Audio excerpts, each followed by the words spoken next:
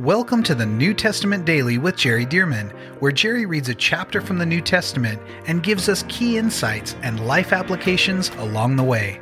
For more information about the Solid Life Journal and reading plans, visit solidlives.com. And now, let's get into today's reading. Okay, Acts chapter 7. It's a rather lengthy chapter, so I'll read right through some of these portions, which will be easy to do because of the message, the sermon that Stephen's going to preach. But coming out of chapter 6 now, the Hellenists, the Greek-speaking Jewish widows, were being neglected in the daily distribution from the church, and they were complaining against the Hebrews because they felt like the Hebrews were the ones that were overlooking them, and it was cultural. It was what we would refer to today as more racism. They were being prejudiced as to who should get the distribution, not those Greek-speaking Jewish people. They're all Jewish, but some were of a different language, see? So they decided that they're going to choose 7 people who would serve the table so that the 12 apostles could give themselves continually to prayer and the ministry of the word and not get off their assignment, because those two things really caused the church to flourish, prayer and the ministry of the word of God. So Stephen now, the first of the 7 that was mentioned, he's full of the Holy Spirit. And he began to have signs and wonders done. Miracles happened through his ministry. Well, people began to refute him, not of the church, but outside the church. And they began to stir up false witnesses, fake news against him and such, to try to catch him, to try to get him arrested or whatever. But this is where we are. And it says at the end of verse 6, and all who sat in the council. Now he's being judged. He's brought to a trial of sorts, a hearing. And all who sat in the council, looking steadfastly at him, saw his face as the face of an angel. So something seems visibly happening, maybe some kind of a glow or something on his face that makes him look like the face of an angel. So chapter 7, then the high priest said, are these things so? Asking Stephen, are these things so? Well, they're false accounts. And he said, brethren and fathers, listen. Okay, now we're going to go into this message from Stephen, and we're actually going to learn some things that we didn't really see in the Old Testament. He's going to go through some history from the Old Testament, but some of the things that he says isn't clearly seen in the Old Testament, but Stephen is bringing some context, and we believe that the Holy Spirit is teaching us something as well. So, verse 2, and Stephen said, brethren and fathers, listen, the God of glory appeared to our father Abraham when he was in Mesopotamia before he dwelt in Haran, and said to him, get out of your country and from your relatives and come to a land that I will show you. Then he came out of the land of the Chaldeans and dwelt in Haran. And from there, when his father was dead, he moved him to this land in which you now dwell. Of course, they're in Jerusalem, so they're in the land that we commonly refer to as Israel, or the promised land. Verse 5, and God gave him no inheritance in it, not even enough to set his foot on. But even when Abraham had no child, he promised to give it to him for a possession. What does that mean? Somebody said, I thought Abraham received it. Well, God promised it to Abraham and his descendants. But when Abraham left Ur of the Chaldeans and made his way down to the promised land, he lived in the promised land in tents. He did not own property. He eventually bought property to bury his wife Sarah, but that was the only land that he owned, was just a burial plot or a burial, cave, a place to bury his wife. But he didn't own any land there. So God promised him the land, but Abraham, his son Isaac, his son Jacob, they never really got to own it until 430 or so years later, when God brought Israel out of Egypt. And then that second generation went across the Jordan under Joshua's leadership and began to possess the promised land. Until then, the promise was not fulfilled. So God made a promise to Abraham that was not fulfilled for hundreds of years. And why is that? Well, the Bible says because the sins of the Amorites had not yet been completed. Well, God was going to take the land away from all these Canaanites, including the Amorites, Hivites, Jebusites, Perizzites, etc. He was taking it away from them, but he was giving them time to repent. And he knew that they were not going to repent, but he wanted to let them have the time to repent before he gave it to Abraham's descendants. So it was going to be hundreds of years. But Abraham himself had no inheritance, or he had no ownership yet of the land that God had promised him. See, so this is what this is talking about. But even when Abraham had no child, he promised to give it to him for a possession and to his descendants after him. But God spoke in this way, that his descendants would dwell in a foreign land and that they would bring them into bondage. This is Egypt, and oppress them 400 years. And the nation to whom they will be in bondage, I will judge, God said. And after that, they shall come out and serve me in this place. Now, of course, as Stephen is sharing these things, all these Jewish people are sort of sitting there saying, yeah, okay, that's right. Yeah, we know that. Yeah, that's true. You know, what you're saying is all true. You know, so you're speaking the truth now. Verse 8, then he gave them the covenant, talking about Stephen saying, then God gave them the covenant of circumcision. And so Abraham begot Isaac and circumcised him on the 8th day. And Isaac begot Jacob, and Jacob begot the 12 patriarchs, or we would call them the 12 sons, or the 12 leaders of the tribes of Israel. And the patriarchs, becoming envious, sold Joseph into Egypt. But God was with him and delivered him out of all his troubles and gave him favor and wisdom in the presence of Pharaoh, king of Egypt. And he made him governor over Egypt and all his house. Now a famine and great trouble came over all the land of Egypt and Canaan, and our fathers found no sustenance. In other words, back in Canaan land, Joseph was in Egypt, but back in Canaan land, the other 11 brothers and their father and family were still in Canaan land. But when Jacob heard that there was grain in Egypt, he sent out our fathers first, and the second time Joseph was made known to his brothers, and Joseph's family became known to the Pharaoh. Then Joseph sent and called his father Jacob and all his relatives to him, 75 people. So Jacob went down to Egypt, and he died, and he and our fathers, and of course he's accelerating the story, but the whole family of Jacob, whose name was Israel, the whole family of Israel went to Egypt, and Joseph took care of them there. And eventually Jacob died, he and our fathers, and they were carried back to Shechem and laid in the tomb that Abraham bought for a sum of money. There's the plot that I told you that Abraham bought. For a sum of money from the sons of Hamor, the father of Shechem.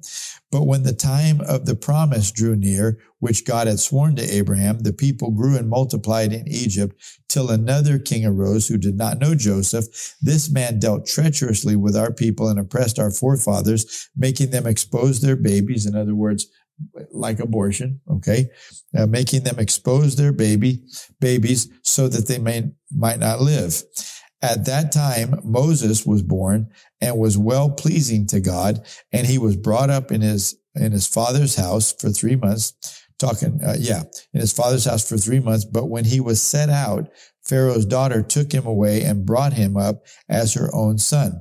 And Moses was learned trained in all the wisdom of the Egyptians, and was mighty in words and deeds. Now, when he was 40 years old, it came into his heart to visit his brethren, the children of Israel, and seeing one of them suffer wrong, he defended and avenged him who was oppressed, and struck down the Egyptian. For he supposed that his brethren would have understood that God would deliver them from his hand, by his hand. Moses supposed that his Jewish brethren, now Moses was raised in the palace, but the Jews were sort of like slaves in Egypt. Moses supposed that when he killed the Egyptian on behalf of the Jewish people, to save a Jewish person, that he supposed that would have spread, and people would have said, Moses is on our side. Moses is with us. God's going to use him to deliver us. He supposed that they understood that God would have delivered them by his hand, but they did not understand. And the next day he appeared to two of them, two Jewish people, as they were fighting, and tried to reconcile them, saying, Men, you are brethren. Why do you wrong one another? But he who did his neighbor wrong pushed him away, saying, Who made you a ruler and a judge over us? Do you want to kill me as you did the Egyptian yesterday? Then at this saying, Moses fled and became a dweller in the land of Midian. In other words, Moses realized, oh man, the word got out that I killed an Egyptian. Pharaoh will kill me when he hears about this. So it says, then at this saying, Moses fled and became a dweller in the land of Midian. So he fled Egypt, where he had 2 sons. And when 40 years had passed, an angel of the Lord, so Moses is now 80 years old. When 40 years had passed, an angel of the Lord appeared to him in a flame of fire in a bush in the wilderness of Mount Sinai. When Moses saw it, he marveled at the sight. And as he drew near to observe, the voice of the Lord came to him, saying, I am the God of your fathers, the God of Abraham, the God of Isaac, and the God of Jacob. And Moses trembled and dared not look. Then the Lord said to him, take your sandals off your feet, for the place where you stand is holy ground. I have surely seen the oppression of my people who are in Egypt. I have heard their groaning and have come down to deliver them. And now come, I will send you to Egypt. This Moses, whom they rejected, saying, who made you a ruler and a judge, is the one God sent to be ruler and to deliver by the hand of the angel who appeared to him in the bush. Now, of course, these Jewish people are listening to Stephen's, what seems like a lengthy sermon, but it's not all that long. But they're saying, okay, we know that. Okay, that's true. Yeah, everything's right. But Stephen is beginning to set the story up that he's getting to, because the fact that Moses was rejected, he's setting this up to be a precursor to how Jesus was called by God to be the deliverer of the Jewish people, and he also was rejected. Can you see that? Okay, verse 36. Stephen goes on to say about Moses, he brought the children of Israel out, after he had shown wonders and signs in the land of Egypt, 10 plagues, and in the Red Sea and in the wilderness 40 years. This is that Moses who said to the children of Israel, the Lord your God, by the way, the Jewish people really esteem Moses. So this is why Stephen is getting to Moses as well. This is that Moses who said to the children of Israel, the Lord your God will raise up for you a prophet like me from your brethren. Him you shall hear. This is he who is in the congregation in the wilderness with the angel. This is he who was in the congregation in the wilderness with the angel who spoke to him on Mount Sinai and with our fathers, the one who received the living oracles to give us, whom our fathers would not obey, but rejected. In other words, our fathers, the Jewish people, would not obey Moses, but rejected him. And in their hearts, they turned back to Egypt. Verse 40, saying to Aaron, make us gods. Remember the golden calves? Make us gods to go before us. As for this Moses who brought us out of the land of Egypt, we do not know what has become of him. And they made a calf in those days, offered sacrifices to the idol, and rejoiced in the works of their own hands. Then God turned and gave them up to worship the host of heaven, as it is written also in the book of the prophets. Did you offer me slaughtered animals and sacrifices during 40 years in the wilderness, O house of Israel? You also took up the tabernacle of Moloch, talking about a false god. You also, you did some things for me, but you were treating me like one of the gods and not God. And the star of your God, Remphan, images which you made to worship. You made images or statues and such to worship. And I will carry you away beyond Babylon. These are quotes from Old Testament prophets who spoke about and to the people of God back then in the Old Testament. Verse 44. Stephen goes on to say, our fathers had the tabernacle of witness in the wilderness, and he appointed, instructing Moses to make it according to the pattern that he had seen, which our fathers, having received it in turn, also brought with Joshua into the land possessed by the Gentiles, whom God drove out before the face of our fathers until the days of David, who found favor before God and asked to find a dwelling place for the God of Jacob. But Solomon built him a house. However, the Most High does not dwell in temples made with hands, as the prophet says, quote, Heaven is my throne and earth is my footstool. What house will you build for me, says the Lord? Or what is the place of my rest? Has my hand not made all these things? Verse 51. Oh, this is where the transition happens in Stephen's message. All up to this point, it's like the Jewish people are saying, okay, we know that. Yeah, that's true. That's right. But watch this. Verse 51. Stephen says, you stiff-necked and uncircumcised in heart and ears. Now, these Jewish people would say, we're circumcised. He's saying, but you're not circumcised in heart. You've got things in your heart that need to be cut away because they're blocking you from humbling yourself before the Almighty God, believing in his Messiah. He said, you stiff-necked and uncircumcised in heart and ears, you always resist the Holy Spirit as your fathers did. So do you. Which of the prophets did your fathers not persecute? And they killed those who foretold of the coming and just one, of whom you now have become the betrayers and murderers, who have received the law by the direction of angels and have not kept it. Verse 54, I tell you what, this is the boldness of the Holy Spirit to be able to speak in this hearing with the leaders, the council, and this whole crowd of people here. And Stephen, a table server, but full of the Holy Spirit, is declaring these things. Well, I tell you what, this is powerful. Somebody said, well, he didn't use wisdom. Oh, yes, he did. The Bible says they could not resist the Spirit and the wisdom by which he spoke. Stephen is walking in the fullness of the Holy Spirit and the wisdom of God. Verse 54, when they heard these things, they were cut to the heart. Watch this. And they gnashed at him with their teeth. In other words, they were so convicted, but the pride of their heart, see that their hearts weren't circumcised. That pride of their heart needed to be cut away. So they were cut to the heart. They gnashed at him with their teeth. But he, being full of the Holy Spirit, gazed into heaven and saw the glory of God. While they're gnashing him in anger, I mean, they want to kill him so bad.